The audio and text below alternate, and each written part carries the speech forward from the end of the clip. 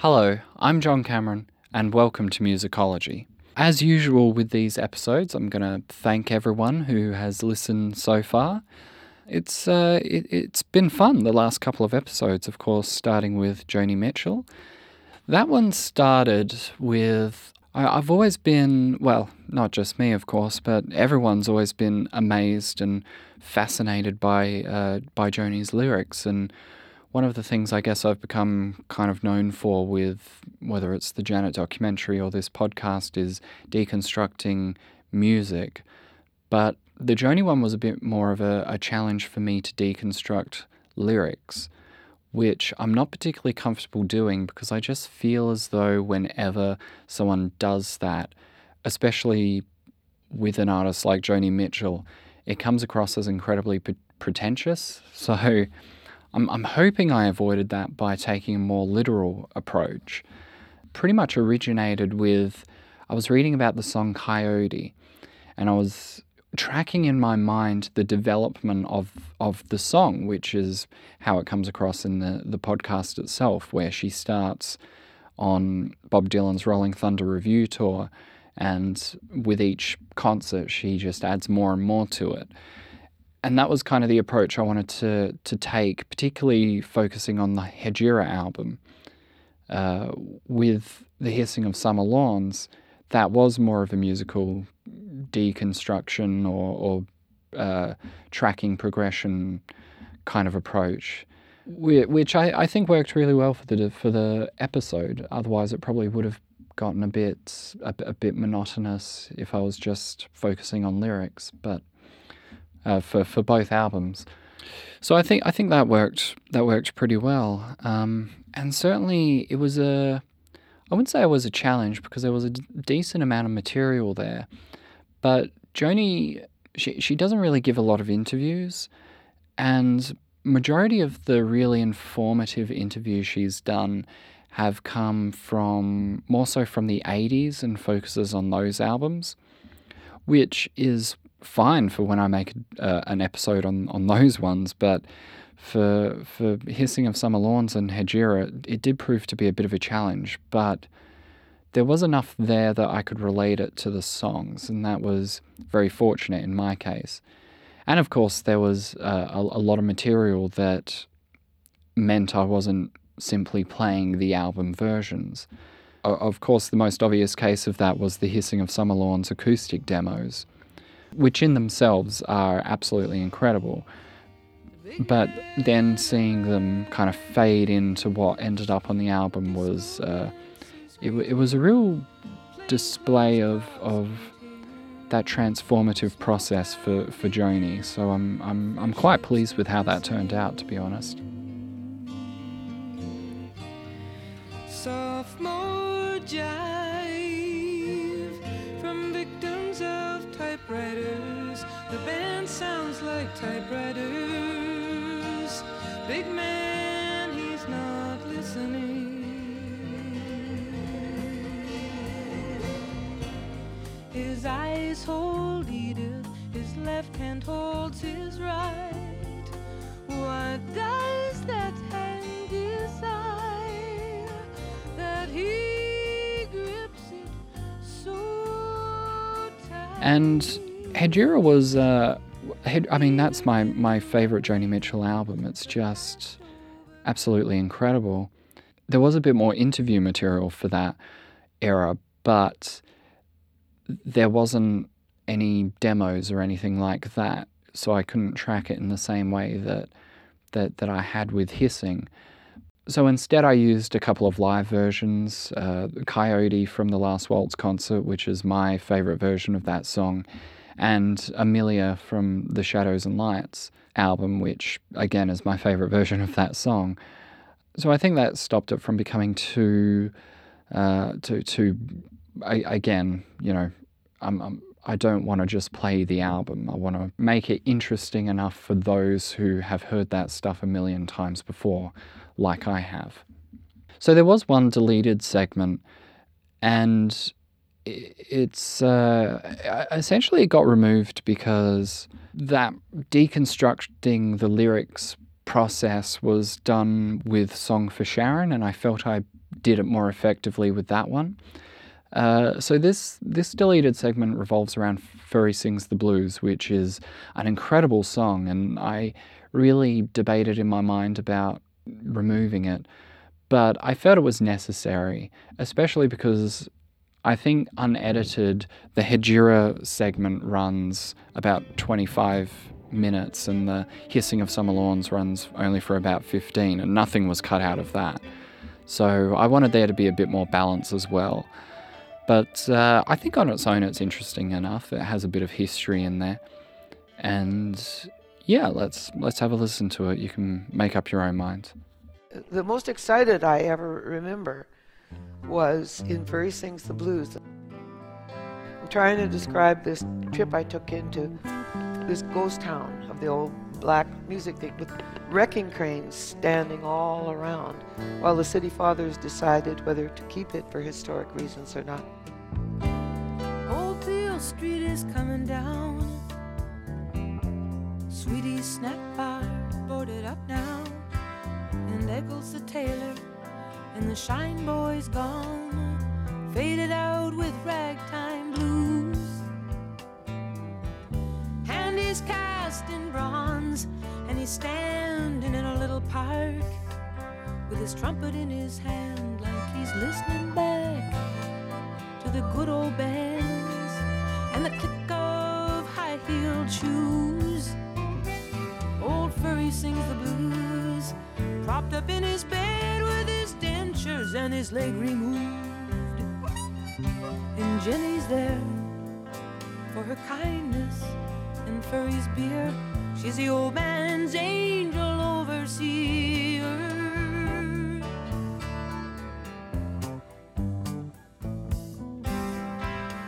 Ferry Lewis was a frequent entertainer on the strip, usually armed with his old Martin electric guitar. The wooden leg line refers to Ferry's childhood train accident in which he was amputated, but around this time another affliction would take place, being the deterioration of his eyesight. As a result, Ginny, or Virginia, his wife, accompanied his side consistently. The part that I recall being excited about language more than anything in all my writing was pawn shops glitter like gold-toothed caps in the gray decay. They chew the last few dollars off old Beale Street's carcass. Carrion and Mercy, blue and silver sparkling drums, cheap guitars, ice-shaping guns, aimed at the hot blood of being no one. Down and out in Memphis, Tennessee, old Furry sings the blues. Bring him smoke and drink and he'll play for you. It's mostly muttering now and sideshow spiel, but there was one song he played I could really feel. Joni met with Ferry during her trip through Memphis. Despite their friendly and informative interactions, Ferry became very angry about his lack of payment for his quote-unquote feature in the song. There's a double-bill murder at the New Daisy. The old girl's silent across the street. She's silent, waiting for the wrecker's beat. Silent, staring at her stolen name. Diamond boys and satin dolls, bourbon laughter, ghosts, history falls to parking lots and shopping malls. As they tear down old Beale Street, old Furry sings the blues. He points a bony finger at you and says, I don't like you. Everybody laughs as if it's the old man's standard joke, but it's true, we're only welcome for our drink and smoke. W.C. Handy, often regarded and referred to as the father of the blues, gets his essential mention. W.C. Handy, I'm rich and I'm fame, and I'm not familiar with what you played, but I get such strong impressions of your heyday. The looking up and down Mobile Street. Ghost of the dark town society come right out of the bricks at me, like it's a Saturday night. They're in their finery, dancing it up and making deals. Furry sings the blues. Why should I expect that old guy to give it to me true? Fall into hard luck and time and other thieves, while our limo is shining on his shanty street. Old Furry sings the blues.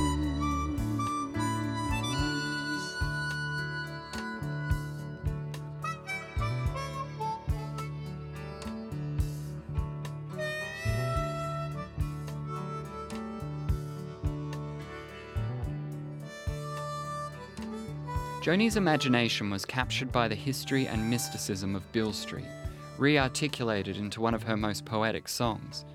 You could take just about any few lines from this track, and with a limited amount of knowledge of the area, you're still left with quite the strong imprinted visual in your mind. So yeah, that segment required quite a bit of research as well into the Beale Street, Memphis kind of area.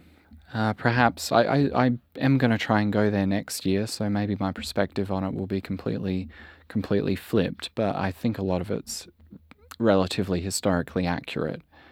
Yeah, I think if I'd left it in, it just would have dragged on a bit too long. It doesn't really add anything to the episode itself. It's interesting, but it's not. I think what was left in put the points I was trying to make across. Joni is really a special artist to me. I am going to make a lot more episodes on her work, because there's so much of it, and it's very interesting. I'd recommend Reckless Daughter by David Yaffe. It's a really incredible book that just documents each of her albums, and when you read it, it really does put into context a lot of what she did.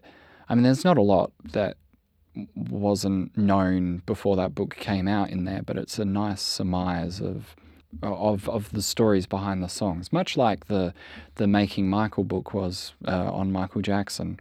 Nothing really that wasn't known, but it's just all there, and it's a valuable resource. Speaking of valuable resources, I really do have to thank Les from JoniMitchell.com, who posted the episode on the official Facebook and later posted the transcript on the Joni Mitchell website, which is just an absolute honour. For those who might have read the transcript, you probably would have known the Furry Sings the Blues segment already, because I didn't edit that out of the script, but it's all up there. So you can kind of see where it fits in on JoniMitchell.com. That's such an incredible website. There's no, pretty much all of my research came from there. It really is incredible. Even if you're not a fan of Joni Mitchell, I find that tough to believe, but just go and have a look at it. It's so amazing. And again, I can't thank Les enough for the support he put behind this. So thank you very much for that, if you're listening. So the episode that came after that was on Sade, and I really like that episode as well, in spite of the fact that it's a bit too short. It only goes for about half an hour, whereas I kind of want my episodes to go for more like 40 minutes. But there's no deleted segments from that, unfortunately. I did have an idea of kind of deconstructing Cherry Pie, because there's an interesting story behind that, and if you analyze the song corresponding to that story of how the song was mixed, I don't think it would have worked as a presentation, and I don't think it's perhaps interesting enough to fit with the narrative that I was going for, which was really just to tell the story of the band. And that was one of the main focuses, to fully articulate this is a band. It's not just Sade Adu. It is Stuart Matthewman, it's Andrew Hale and Paul Denman as well. And they are just as important as Sade herself. So that was an important thing for me to put across, because it's something that even a lot of the most diehard fans don't quite realise. So hopefully it came across. It is my least listened to episode thus far, though. I did get a bit desperate and posted a link on the Pop Justice forum, just because I don't know why it's not getting that many listens. I'm not hung up on how many people listen. I'd rather, and actually I just recorded an episode on someone else where I say the line. Let me get the script. This will be from the next episode of Musicology I post. I'm talking about this artist, and it says he's aware that there is greater value in one person buying your album and listening to it from end to end, rather than 100 people hearing the half of the album out of configuration and on the radio. And that's kind of my attitude. I'd rather if people listen, they're actually listening, rather than having a lot of them listen and not really getting anything out of it. With that said, it's always appreciated when listeners share. Yeah, and another thing that was interesting with Sade, the episode, was that I didn't really have a lot of material. For the most part, I'm just playing the songs from the albums. And that was a bit of a challenge, because I always want to make it interesting for those who know the stories and have heard the songs a million times. So I thought, and this is what I ended up doing, it would be interesting to compare different versions, like the Smooth Operator UK mix and American version. Well, it's not a UK mix, it's kind of the rest of the world mix. And having them play side by side, and I've received a lot of good feedback on that. I think it cleared up a lot of misconceptions about the different versions of Smooth Operator. And it worked well for Never As Good As the First Time as well. So, yeah, that's pretty much it. I don't really have a deleted scene from the Sade episode. I do intend to do another one on focusing on Stronger Than Pride and Love Deluxe, which are my favourite albums and really do mean a lot to me. And it'll be kind of along the same lines, although there's a lot more interview material from that period and that are talking directly about the songs, so hopefully that can be presented in a narrative manner. I'm sure it can. So aside from that, I don't really have a lot to say. I know the last episode of the quarterly review, was quite long. There were a few deleted scenes in that, but I kind of intend these to be short and sweet. I did send out a tweet recently saying that the next episodes coming up would be Maxwell, Michael Jackson, Madonna and Janet, and that's kind of what's going to happen. The Michael Jackson one is my most anticipated episode by other people, and Madonna is a close second. After I did the Janet Jam and Lewis documentary, I think I tweeted to someone, they asked if I'd ever do one on Madonna, and I said, yes, I'm working on it. And since then, and that's getting close to a year ago now, I just keep receiving messages of, when are you going to do the Madonna one? So we'll see how that goes. It's proving to be a bit difficult just piecing together stories. It'll primarily focus on the erotica era, which is probably my favourite. And of course there's the infamous Rain tapes that display all of the different versions, and then a lot of Madonna fans have created fake, mock-ups of them, which get advertised as real ones on the internet, and it's been a bit of a nightmare trying to figure out what's real and what isn't, and what came before what. Especially the song Erotica itself will be a primary focus in that episode, and you've got the Love Hurts demo, and then you've got the You Thrill Me version, and then you've got the erotic version, then you've got the album version, then you've got the live versions, and it's just a bit of a nightmare. But I look forward to seeing how that comes through. Yeah, and it might not necessarily be those four artists that come up next, but those are the primary focuses at the moment, along with a couple of others. There'll be some surprises. But aside from that, I think that's pretty much all I wanted to say. And I've just recorded the next episode, so I'm hoping that'll be out in the next couple of weeks. But you know me with time. If you've followed the podcast so far, you know I'm not the most reliable with timelines, so it'll get done when it gets done. But otherwise, speak to you soon.